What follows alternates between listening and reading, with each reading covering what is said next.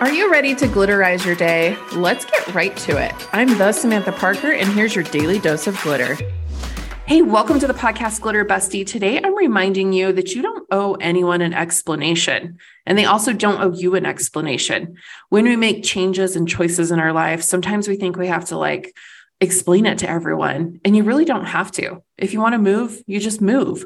If you want to try something new, go ahead and try it. If you want to switch careers because that's what feels good to you, go ahead and do it. And I think if we took back, that explaining pattern and we kind of peeled back the layers, we would realize that we could experience so many more things if we weren't caught up in the explanation or the why or the how or the what.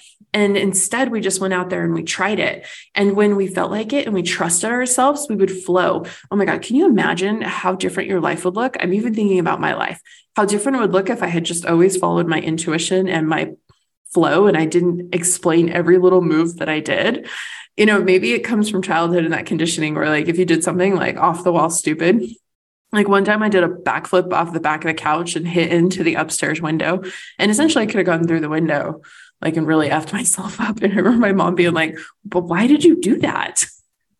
And I was I don't know. I wanted to see if I could ping off of it, but you're an adult now, girl. You don't have to explain what you do to anyone.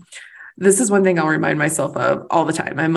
I am 37 years old. I'm going to do this because I want to do this. I'm going to do this because I pay my own bills and I make my own way. And I've been able to buy my own groceries since I was old enough to drive, So just a reminder, if you want to do something big today, don't worry about explaining it to everyone. Just go out and do it.